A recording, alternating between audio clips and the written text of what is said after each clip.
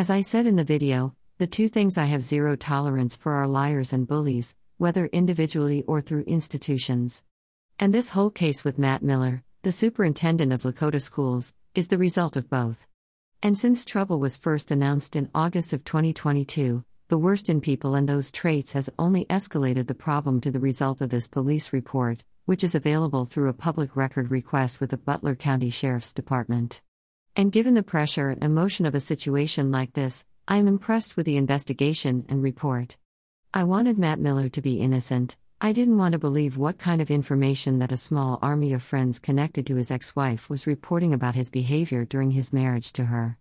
They had all been triggered by watching how Matt was treating the school board member Darby Body and what came from them to a friend of mine, Vanessa Wells, a former Lakota school board candidate, which I explain in detail in the video, were things that nobody wants to think about. When I saw it, because of the seriousness of it, I instantly recommended sending it to the police because this wasn't tabloid stuff about who was sleeping with whom and for what salacious reason. This is an admission that sent their marriage into counseling and eventual termination because of its audaciousness. And when it comes to public employees, like Matt Miller is, who is the spokesperson for Lakota schools as a public figure, and everything is paid for with public money, the behavior in a bedroom when it deviates from standard husband/wife activities becomes everyone's business, especially when it involves the kind of behavior that the officers interviewing both his ex-wife and Matt Miller himself revealed. The whole report is bad for the way I see things. It shows a history of a reckless sexual lifestyle that culminated in the point of the entire report, which the Lakota School Board chose not to discuss with the public.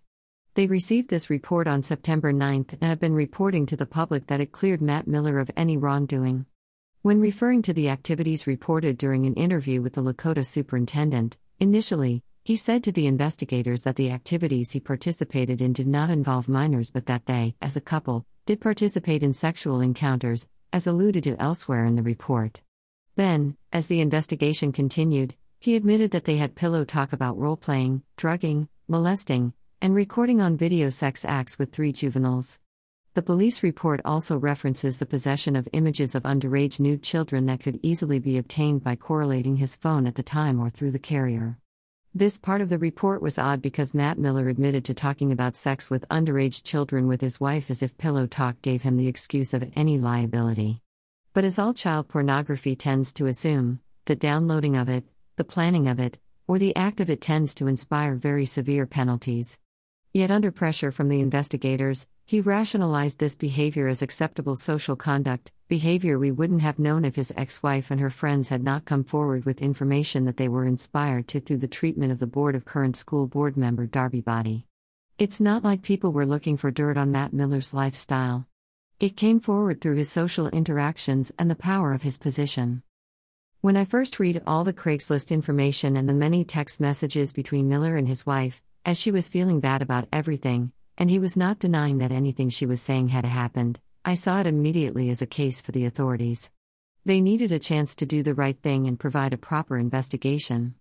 I wanted this case to be about a messy divorce where an ex-spouse wanted to bring down her husband out of further vengeance for a marriage gone wrong.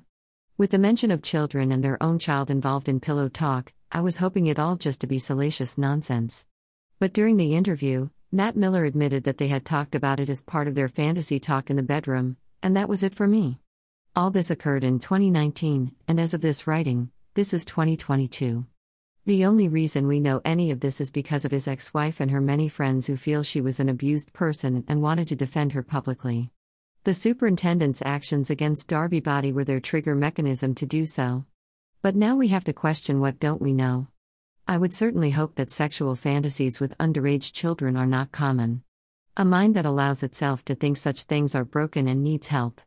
They certainly don't need to be in charge of 17,000 students behind locked security from the outside world that the superintendent controls exclusively. That doesn't sound like a very safe environment. If little kids are the subject of pillow talk, Matt Miller probably shouldn't have eyes on children under his care. Even worse is the school board's reaction to this report. They read the same thing, yet they punted everything to a third-party investigation, just as they have for CRT.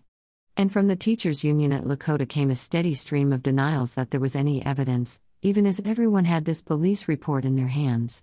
They claimed that anything said against Matt Miller was unsubstantiated before they even knew that there was a police report. I received lots of hate mail from community activists who attacked Vanessa and me and continue to spread all kinds of misinformation on various social media platforms trying to do damage control without knowing anything about the facts. I was bewildered as I saw some of these while holding pages and pages of evidence in my hand. I considered much of that evidence hearsay until the police did their investigation. I expected Matt Miller, when interviewed, to say something to the effect, even if he was lying, no, I would never think of doing anything sexual to children. I may not care much for the guy, but on a level of basic human decency, I would hope that he would at least not cross that line. But instead, he said it was pillow talk. For the police, is pillow talk illegal when it involves children? Possession of nude photos of children certainly is, and that would seem easy enough to get. We just saw that the Butler County Prosecutor's Office had a family member sent to prison for the rest of his life because of child pornography, so we can only speculate why the words at this time concluded this report. I would agree with Lindsay Sheehan on the evidence. So far, it was a one-sided conversation that would need cross-referencing with carrier data, an inspection of Matt Miller's computer, and further interviews with more witnesses. And who has the stomach for all that, especially on such a large and public case? And who needs all that when you have the superintendent himself admitting to what he did to the officers? That was bad enough. But worse, so many adults supposed to care anything for children were more concerned about protecting Matt Miller than what might be best for children. That certainly wasn't their first priority, as shown by their actions. Rich Hoffman.